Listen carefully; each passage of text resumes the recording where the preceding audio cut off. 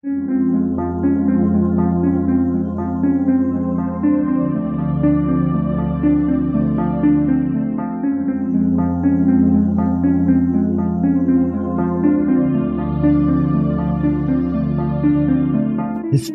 tells the story of the world and of our lives.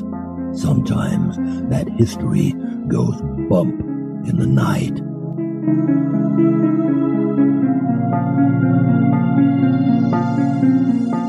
Broadcasting from the center of oddity and the supernatural in Central Florida, it's the History Goes Bump podcast.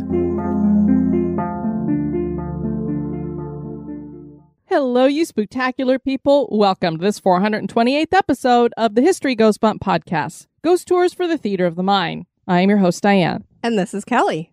Kelly, on this episode, we have one of our favorite topics, along with our listeners' favorite topics, haunted cemeteries, and it's number 22. So excited.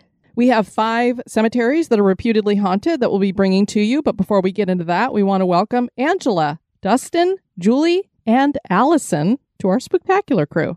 Thank you for joining us in our Facebook group. And now, this moment in oddity.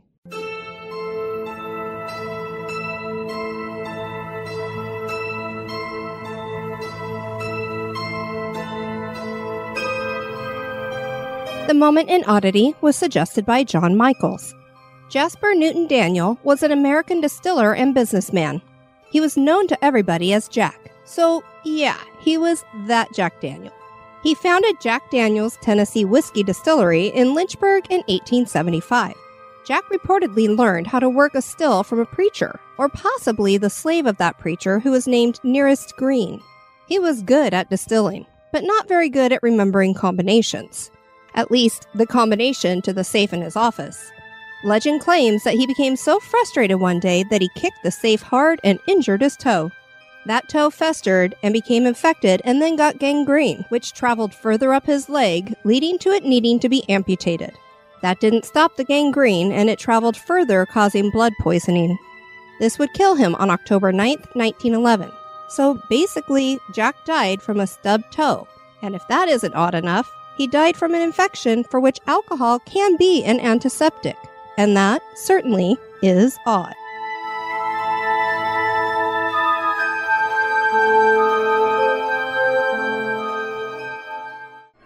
Turn out the lights. The party's just getting started. And now, this month in history.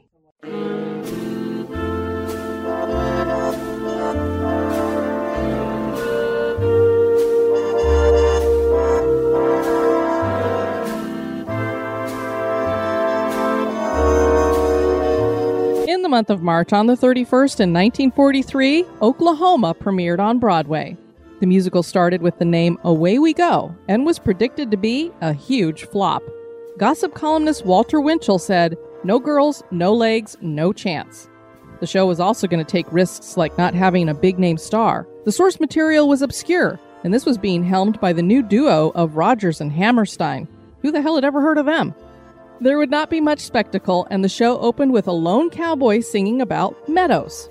The show debuted under the new title Oklahoma and had been slightly retooled. The solo performance of the song Oklahoma was changed to a full-cast showstopper. The musical set a Broadway record of 2,212 performances before closing after a 5-year run. That song that the cowboy sung to open the show is known by nearly everybody today. Oh, what a beautiful morning.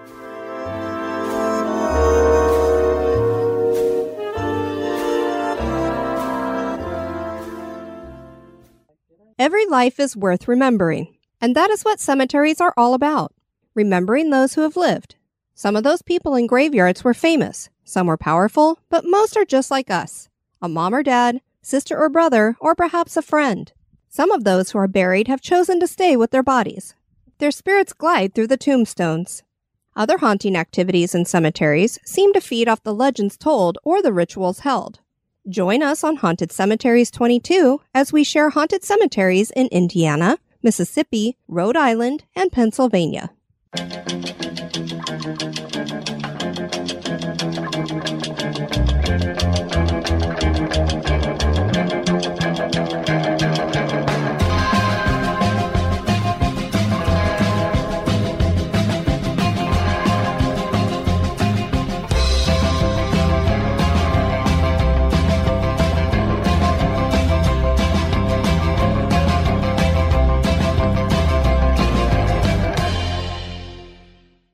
Our first cemetery was suggested by our listener Ed Jones. Indianapolis's first cemetery was Green Lawn Cemetery, but it proved to not have enough room for all the dead people because this was a growing city, and it's a good thing because the Civil War was coming and they were going to have a lot more bodies coming. Crown Hill Cemetery ended up being the answer. It was established in 1863 by a group of businessmen who formed the Association of Crown Hill. They met with landscape architect and cemetery superintendent John Chislett Sr. to discuss the creation of a garden-like cemetery. Our favorites, of course. Absolutely. Although those creepy little backwoods small ones can be pretty cool too. Well, I like a little bit of them all, but if I'm just wanting to casually wander around and just take in the scenery, the garden ones are amazing. Yeah. But let's just admit it, dead bodies are our thing. Especially if they're in the ground. Indeed. These garden cemeteries were growing in popularity during the Victorian era, as you and I and all of our listeners know. The association bought a 166-acre farm and tree nursery at Strawberry Hill. Sounds like a good place to hang out. Which overlooked the city. And as a matter of fact, people who live in Indianapolis like to call Crown Hill Cemetery the Crown because it's up there on the hill. Well, makes sense. Chislett's son, Frederick, was hired as the first superintendent for Crown Hill, and he would make sure that his father's plans were followed. This design used many of the natural features already on the land, and the roads were laid out in winding curves. The cemetery was dedicated on June 1st, 1864. Lucy Ann Seton was the first burial. She had died of consumption at the age of 33. She would be joined by more than 700 Union soldiers who died in Indianapolis during the Civil War and had originally been buried in Green Lawn Cemetery. And Lucy would also be joined by her daughter who shared the same name. She died 4 months after her mother. The first Memorial Day was observed on May 30th, 1868, and Crown Hill took part with around 10,000 people attending a special ceremony. That number wasn't surprising because Crown Hill Cemetery had become a popular place for families to hang out. They enjoyed picnics and walks through the park-like setting, and the cemetery quickly added more to enjoy, building a Gothic chapel and vault in 1875, a new 3-arched gateway in 1885, and a new gate and gatehouse in 1900. More land was added as well, and by 1911, Crown Hill covered 550 acres, making it the third largest non-governmental cemetery in the United States. The Cemetery Association decided they wanted to add something special in 1912. Indianapolis's pioneers were buried in Green Lawn Cemetery, and they wanted to bring them here, so they established Crown Hill's Pioneer Cemetery and moved the bodies of 1,160 early settlers. This area is bordered by a black metal fence. The Confederate Mound was created in 1933, and over 1,600 Confederate burials were moved here. The Community Mausoleum was dedicated in 1951, and a series of garden mausoleums that were outdoors was completed in 1962. To help with preservation at the cemetery, the Crown Hill Heritage Foundation was established in 1984. A new crematorium and mortuary were added in the 1990s. Famous burials here include President Benjamin Harrison. There's a Harrison family plot that includes his first wife, Caroline, who died while Harrison was president, and their son, Russell. Their daughter, Mary, is buried nearby. She served as First Lady while her mother was ill. Caroline died during the re-election campaign that Harrison lost. Booth Tarkington was a well-known novelist and playwright in the early 1900s and won the Pulitzer Prize for fiction twice.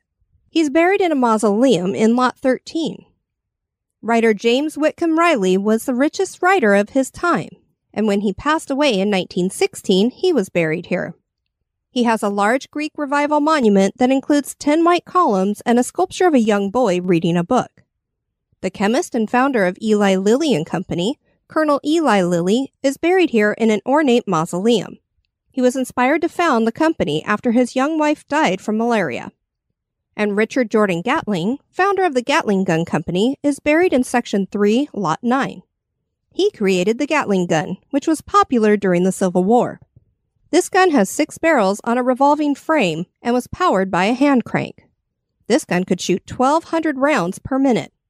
The more portable machine gun would make it obsolete. And the infamous gangster and bank robber John Dillinger has his final resting place here. Maybe. There are doubts that the body buried in Dillinger's space is really him, but attempts to have him disinterred have failed. Family members and others believe there are inconsistencies in the autopsy, including eye color, fingerprints, the shape of the head, and ears.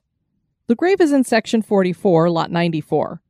Riots nearly broke out on the day he was buried in the cemetery on July 26, 1934. This was 4 days after he was shot outside of the Biograph Theater in Chicago. Souvenir hunters started breaking off chunks of his tombstone, and over the years, the stone has been replaced several times. Can you imagine people just going in there and chiseling? No, it's horrible. And how do you prove that that was actually, look, this is from John Dillinger's tombstone, okay? And if you're showing me that, I think you're a jerk. Yeah, no kidding. The family eventually covered his plot with concrete to be sure no one actually stole the body. So sad that you have to actually think about that type of thing. Yeah, there's several people that have had to do it just to make sure. There are spirits here, and we'll start with one of the most poignant spots in the cemetery. This is Section 37, which is a memorial for children that died while at the Indianapolis Children's Asylum, the Children's Guardians Home, and the Asylum for Friendless Colored Children. What a horrible name. Why would you call it that? I mean, I understand the colored term being used back in that time, but friendless? That's horrible. I mean, friendless? It doesn't mean they don't have any friends. Clearly, they don't have any family if they're put in one of these things. But, you know, they're calling them asylums and everything else, too. But, That's true. These children died between the years of 1892 and 1980 from neglect, starvation, and disease. Some even died because formaldehyde was added to milk to kill any pathogenic microorganisms. Oh my gosh. That's wow, that was a great idea. Who would ever even think formaldehyde, we use that to preserve dead bodies. I wonder if that would help if we put it in milk. Good Lord. This is a mass grave numbering 699 children. Indy ghost hunters investigated the cemetery and they focused on Section 37. They caught several EVP. A couple were humming, another said, "Help her," and another said, "They think it's me." This makes sense because there are claims of people hearing the playing of children and disembodied humming. Unfortunately, there are sometimes screams also heard. Visitors to the graveyard have also seen the apparition of a woman holding a baby and wandering around the graves. People wonder if she's lost or looking for something. She vanishes after being seen. You know, this woman walking around in a cemetery holding a baby is becoming almost as common as seeing a woman in white walking around or a woman in black walking around a cemetery. You're right. We keep hearing about it. I hear that a lot. The ghost of soldiers in uniforms are also seen, and it's said that these spirits are from all of the different wars, so they see them in all different kinds of uniforms. They disappear after being seen as well. Unexplainable lights are seen in the cemetery too, and disembodied footsteps are heard. And there's a version of the Resurrection Mary story connected to Crown Hill. This one goes the opposite way, though. Normally we hear that a person picks up this hitchhiking woman. She tells them that she wants to go to this location that's near the cemetery or to the cemetery, gets out of the car, and disappears as she goes through the gates. Well, in this case, this hitchhiking ghost gets picked up at the cemetery and gives an address to be taken to, but disappears before arriving. Then if the driver goes to the door, they find out that this woman who'd been in their car has passed away, or no one at the address knows the girl. Interesting. Oh. Next up, we have Cedar Rest. Bay St. Louis on the Mississippi Gulf Coast was once called Shieldsboro, and located on South 2nd Street is a very old cemetery known as Cedar Rest. The cemetery was founded in 1820, but the oldest burial dates to 1815. There are around 2,400 graves here. We thought this was a fun story. The Seacoast Gazette was a local Victorian-era paper, and it reported that a J.B.I. and his wife were buried in a crypt with a spire that was facing west across from the bathtub. We, of course, wondered what the bathtub was, and apparently that was what people called a watering trough for horses that sat in front of the first courthouse in Bay St. Louis. In 1993, the Hancock County Historical Society started an annual cemetery tour at Halloween. Bud Steed shares a chilling story in his book, Haunted Mississippi Gulf Coast. Some hippies were hanging out in the cemetery smoking some pot in the 1970s, as they did. I was going to say, as one would do. Their group was suddenly joined by another man that nobody knew, but they weren't against joiners. I mean, they're hippies after all, and, you know, I don't know, did they check to see if he brought some of his own stuff?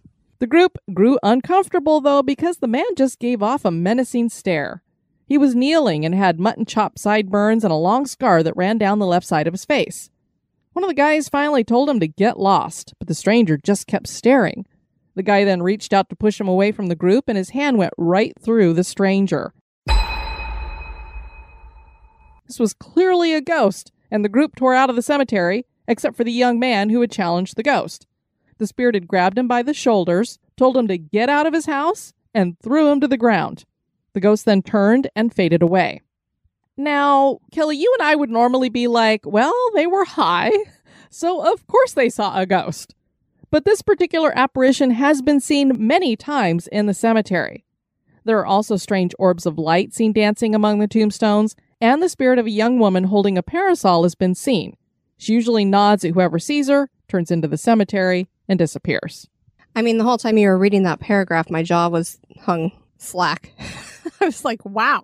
Well, and the weird thing to me is, with the story, he goes to push the guy, like, get out of here, and he goes through him, and yet it was able to pick him up by the shoulders. Yeah, that's what I thought was strange. Yeah, and so, I mean, like, was the pot laced with something? That I don't know. Did he get corporal for half a second so he could grab the guy and do that? I don't know, but certainly is odd.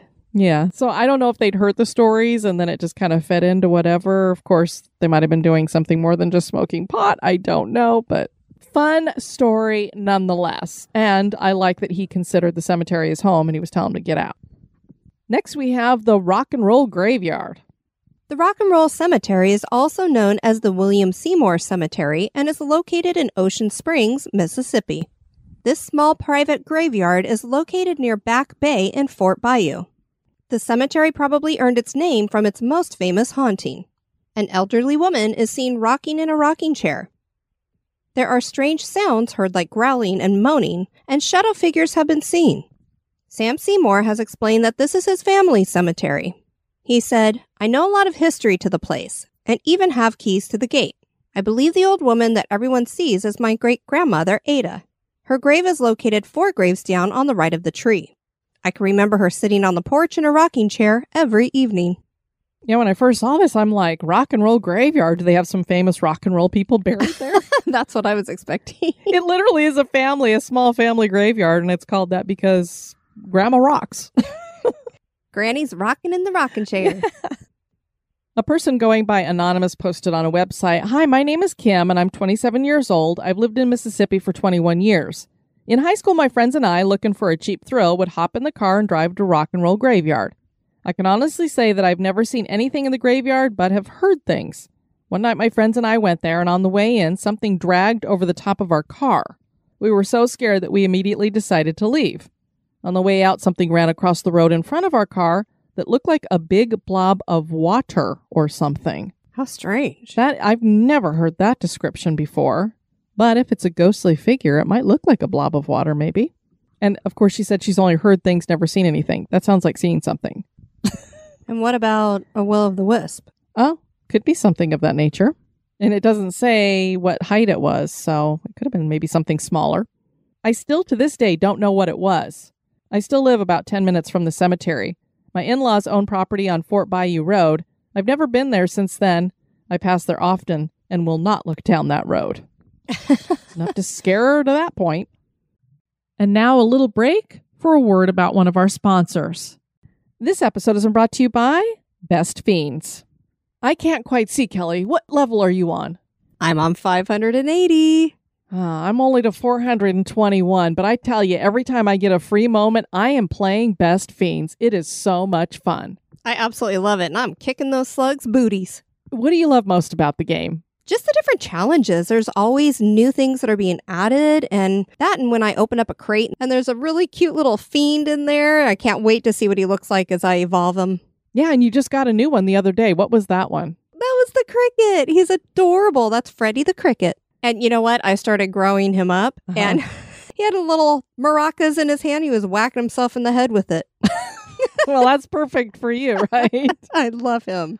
Yeah, they have great challenges, and they go with like the different seasons or holidays. Like right now we're trying to get a bunch of shamrocks and stuff because it's March, and we just had St. Patrick's Day. Indeed. And so when you get all those, then you get certain prizes in-game that you get, like bombs you can use or gold that you can use to buy stuff. Or sometimes it gives you different kinds of outfits for your fiends and stuff like that. With thousands of levels, you literally can play as long as you want and never get bored. Trust me on that. Yeah, this is a lot of fun. It's a match 3 mobile puzzle game. And once you get started with it, you are not going to be able to put it down just because it is so much fun. And really, I feel like it's a game aimed at grown-ups, not kids. Yeah, most definitely. I love this far and beyond any other matching game that I've ever played. You can download Best Fiends free today on the App Store or Google Play.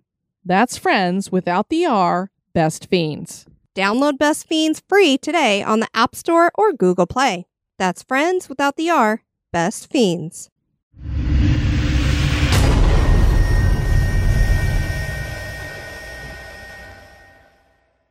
Next, we have Swan Point Cemetery. Swan Point Cemetery is located in Providence, Rhode Island, and was founded in 1846. But that isn't when people started to be buried here. The oldest section of the cemetery can be found overlooking the Seekonk River, and there are burials here dating back to 1722. I think it's because they moved some bodies, so they may not necessarily have been buried here in 1722. Gotcha. This is a garden cemetery that started on 60 acres but now covers 200 acres. There are beautiful flowering shrubs, azaleas, magnolias, rhododendrons, daffodils, and much more. 200 varieties of trees have been counted here. The gorgeous landscaping is complemented with Victorian statuary. The First Congressional Society were among the first to buy plots, and they transferred their dead from West Burial Ground to this new graveyard. In 1886, landscape architect H.W.S. Cleveland was hired to lay out the plans for Blackstone Boulevard. Boulders from the property were gathered and used to build a boulder wall to border the cemetery. A new cemetery entrance was constructed as well. The greenhouse was added in 1917, and other buildings were added in 1923 and 1932. In 1933, the Alexander Farnham Lippitt Memorial Park was established. Notable burials here include 23 former governors of Rhode Island and Major Sullivan Ballou. Major Ballou had been a successful attorney in Providence, Rhode Island when the Civil War started. He'd also been a former Speaker of the Rhode Island House of Representatives. He volunteered and was enlisted in the 2nd Rhode Island Infantry, and they elected him major. He was wounded and died at the First Battle of Bull Run. His body was disinterred by Confederates who thought he was Colonel John Slocum, and they desecrated the body and dumped it in a ravine. He was found later by a contingent of Rhode Island officials, including Governor William Sprague. They identified the body by tattered remnants of his uniform. His body was transported back to Rhode Island and buried here at Swan Point. He had written a final letter to his wife that became famous. It reads, "My very dear wife, indications are very strong that we shall move in a few days, perhaps tomorrow. Lest I should not be able to write you again, I feel impelled to write a few lines that may fall under your eye when I shall be no more. Our movement may be one of a few days' duration and full of pleasure, and it may be one of severe conflict and death to me. Not my will, but thine, O God, be done. If it is necessary that I should fall on the battlefield for any country, I am ready. I have no misgivings about or lack of confidence in the cause in which I am engaged, and my courage does not halt or falter. I know how strongly American civilization now leans upon the triumph of government, and how great a debt we owe to those who went before us through the blood and suffering of the Revolution, and I am willing, perfectly willing, to lay down all my joys in this life to help maintain this government and to pay that debt. But, my dear wife, when I know that with my own joys I lay down nearly all of yours and replace them in this life with care and sorrows, when after having eaten for long years the bitter fruit of orphanage myself, I must offer it, as their only sustenance, to my dear little children, is it weak or dishonorable, while the banner of my purpose floats calmly and proudly in the breeze, that my unbounded love for you, my darling wife, and children, should struggle in fierce, though useless contest with my love of country? I cannot describe to you my feelings on this calm summer night, when 2,000 men are sleeping around me, many of them enjoying the last, perhaps before that of death, and I, suspicious that death is creeping behind me with his fatal dart, am communing with God, my country, and thee. I have sought most closely and diligently and often in my breast for a wrong motive in this hazarding the happiness of those I loved, and I could not find one. A pure love of my country and of the principles I have often advocated before the people, and the name of honor that I love more than I fear death, have called upon me, and I have obeyed. Sarah, my love for you is deathless. It seems to bind me with mighty cables that nothing but omnipotence can break. And yet my love of country comes over me like a strong wind, and bears me irresistibly on with all those chains to the battlefield. The memories of all the blissful moments I have spent with you come crowded over me, and I feel most deeply grateful to God and you that I have enjoyed them so long. And how hard it is for me to give them up and burn to ashes the hopes of future years when, God willing, we might still have lived and loved together and seen our boys grow up to honorable manhood around us. I know I have but few claims upon divine providence, but something whispers to me. Perhaps it's the wafted prayer of my little Edgar, that I shall return to my loved ones unharmed. If I do not, my dear Sarah, never forget how much I love you, nor that when my last breath escapes me on the battlefield, it will whisper your name. Forgive my many faults and the many pains I have caused you. How thoughtless, how foolish I have oftentimes been. How gladly would I wash out with my tears every little spot upon your happiness and struggle with all the misfortune of this world to shield you and my children from harm. But I cannot. I must watch you from the spirit land and hover near you, while you buffet the storms with your precious little freight, and wait with sad patience till we meet to part no more. But, oh Sarah, if the dead can come back to this earth and flit unseen around those they loved, I shall always be near you in the garish day and the darkest night amidst your happiest scenes and gloomiest hours, always, always. And if the soft breeze fans your cheek, it shall be my breath. Or the cool air cools your throbbing temples, it shall be my spirit passing by. Sarah, do not mourn me, dear. Think I am gone, and wait for me, for we shall meet again. As for my little boys that will grow as I have done and never know a father's love and care, little Willie's too young to remember me long, and my blue-eyed Edgar will keep my frolics with him among the dimmest memories of his childhood. Sarah, I have unlimited confidence in your maternal care and your development of their characters. Tell my two mothers I call God's blessing upon them. Oh, Sarah, I wait for you there. Come to me and lead thither my children. This letter was featured in Ken Burns' Civil War documentary, so it might be familiar to anybody who's watched that. Yeah, very, very touching. Yes, I not only wanted to share it for that reason, but also those last few sentences that he's writing to her. He clearly thinks that spirits can come back and hang out with their families. Indeed. And so he's letting her know, if it's possible, I'll be there. More well-known as H.P. Lovecraft is buried here at the intersection of Pond Avenue and Avenue B. Fans took up a collection in 1977 to place the gravestone here. This is a low-grade granite tombstone which reads, "I am Providence." That is a line from one of his letters. Lovecraft joins the ranks of many historical figures that have done great things with their art or service to humanity, but that have problematic personal lives and bigotry. We have found that we often have to separate the art from the maker.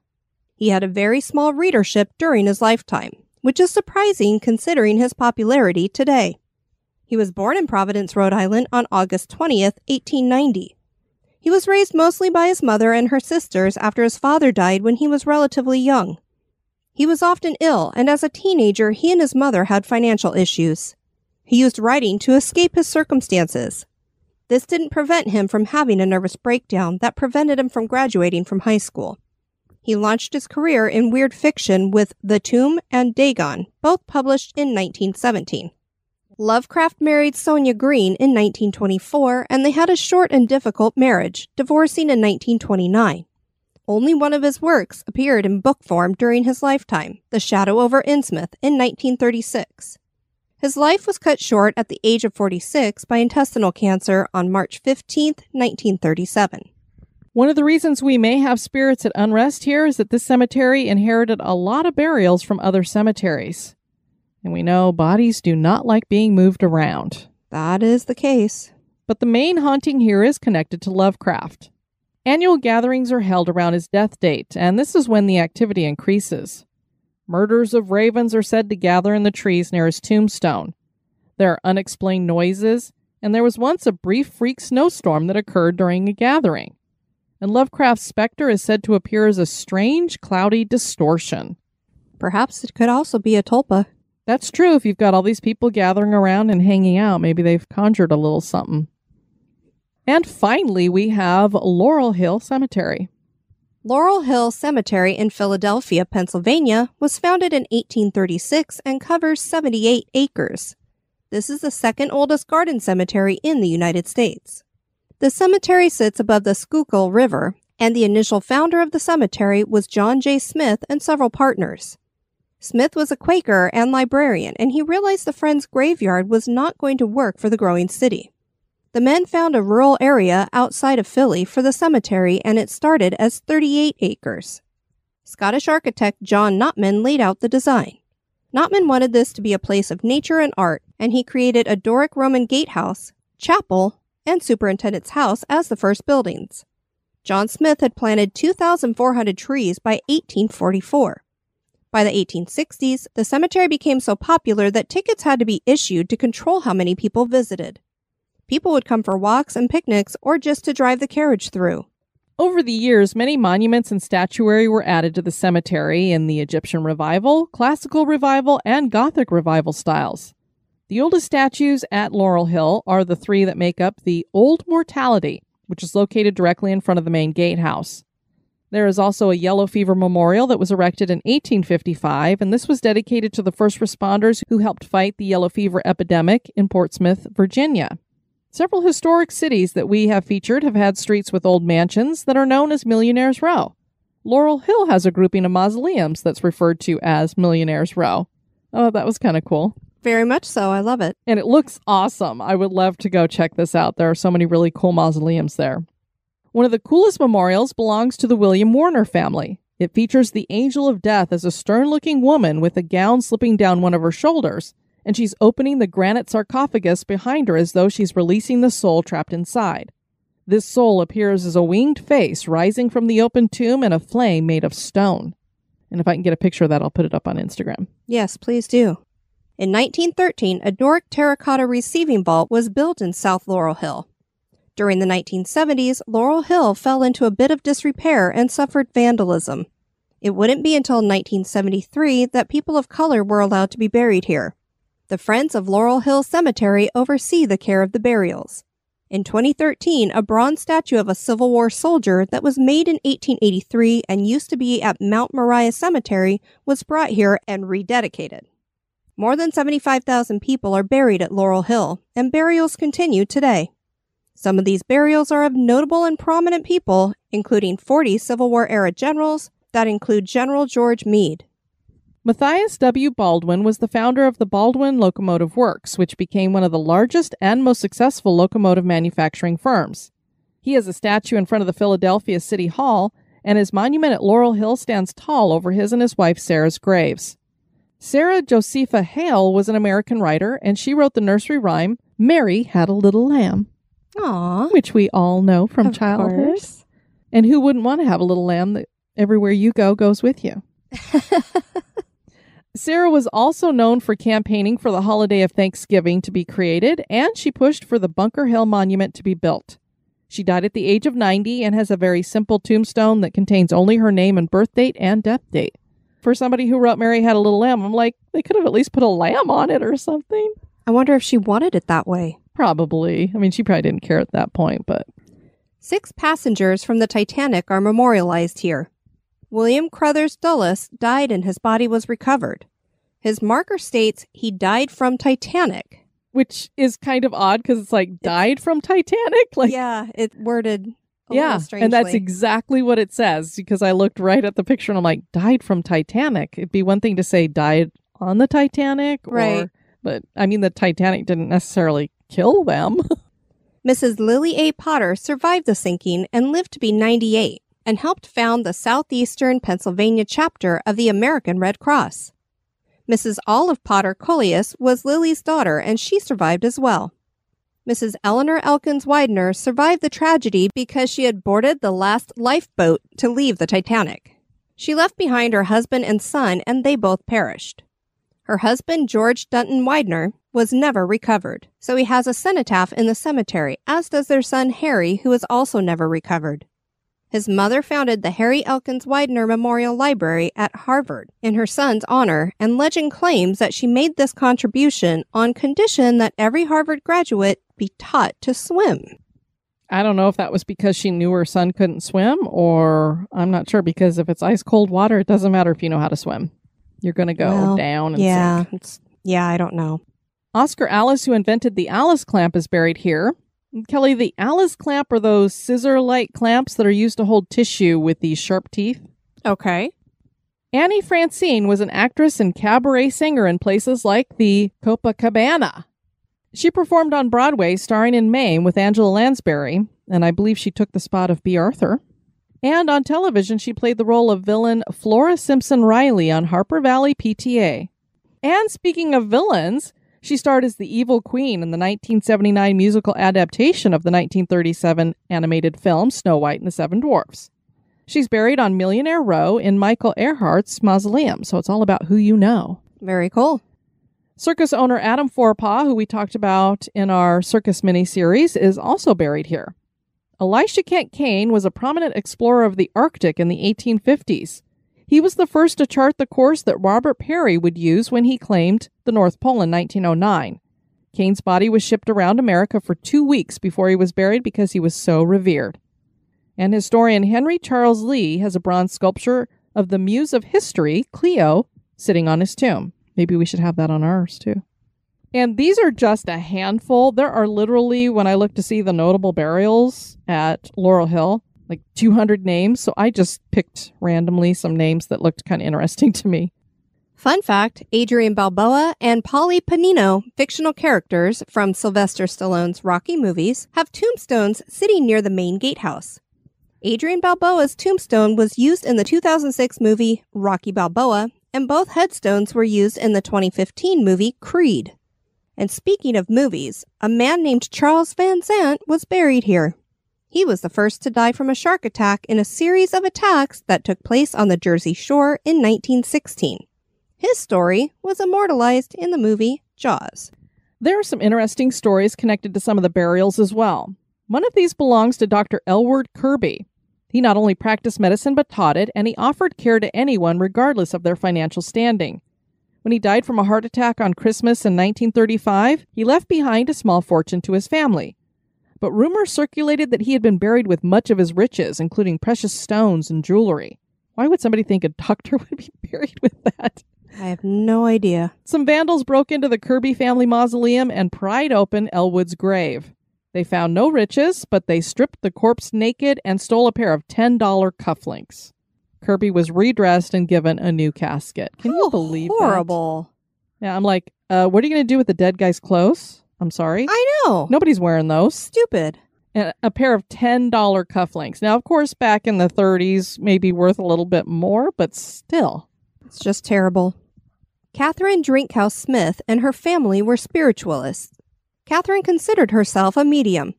The final resting place of the family is just south of the gatehouse, and is probably one of the most wordy monuments ever created. The writing features favorite quotes, street addresses, religious affiliations, and the exact times of death. Martha Drennan was the daughter of Laurel Hill's caretaker when she died in 1903. She was considered a spinster at the age of 39 and went missing in November of that year. She had been heading towards the Laurel Hill train station and was last seen walking along Kelly Drive. Her body wouldn't be found until March of 1904.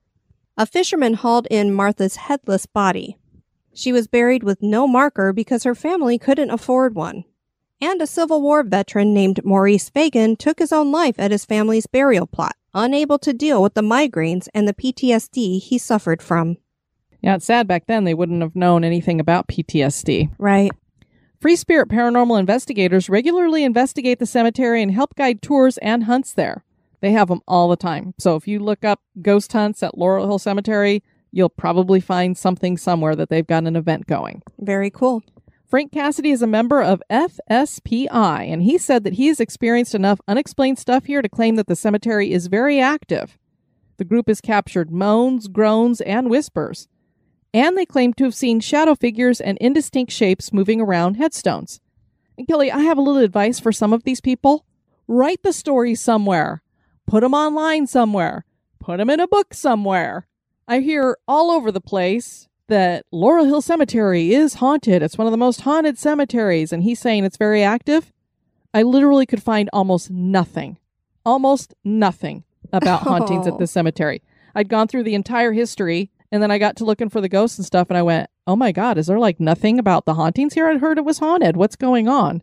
Yeah, they do need to record it. Yeah, so there was this little snippet here. I went to their website. No information there. It just took you to the official website for the cemetery.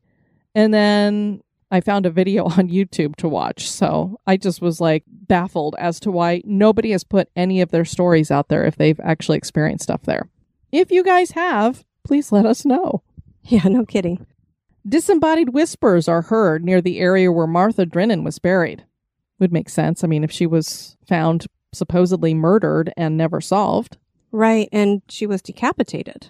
Yeah, I don't know if she was decapitated or not because, I don't know how long she'd been in the water for. Maybe her head came detached for some reason. That's true.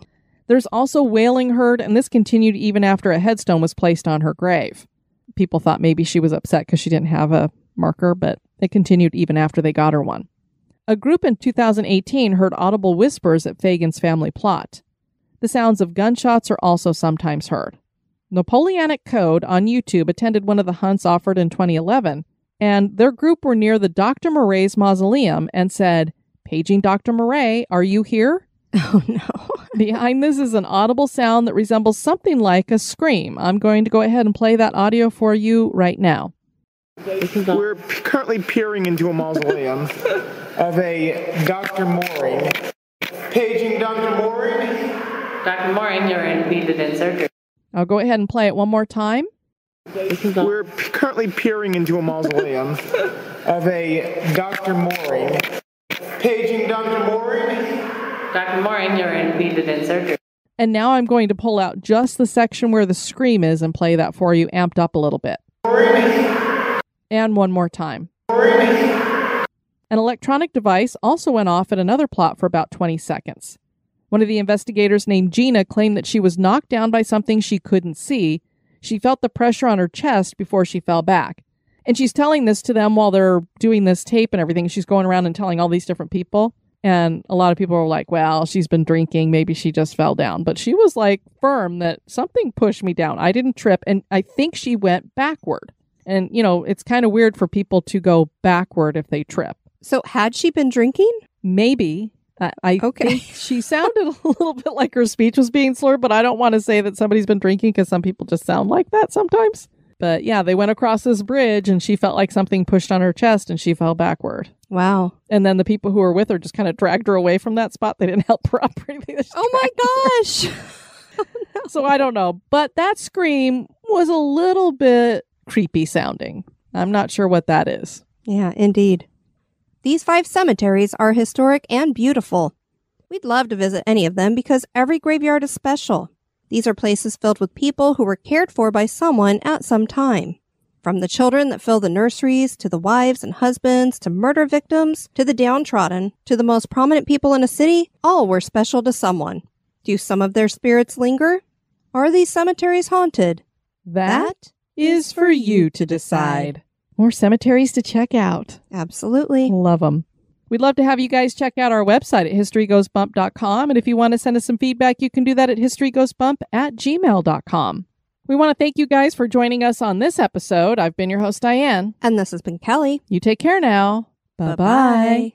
This episode is brought to you by our executive producers.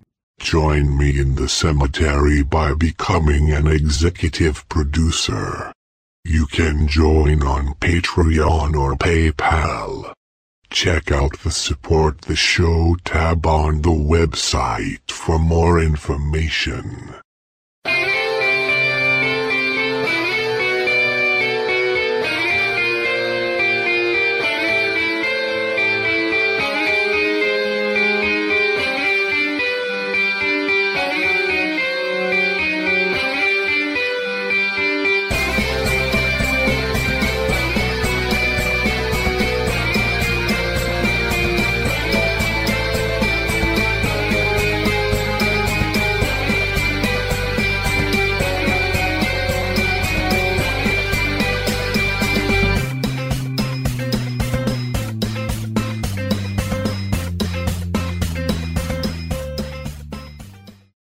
She would be joined by more than 700 Union soldiers who died in Indianapolis. She would be joined by more than 700... She would be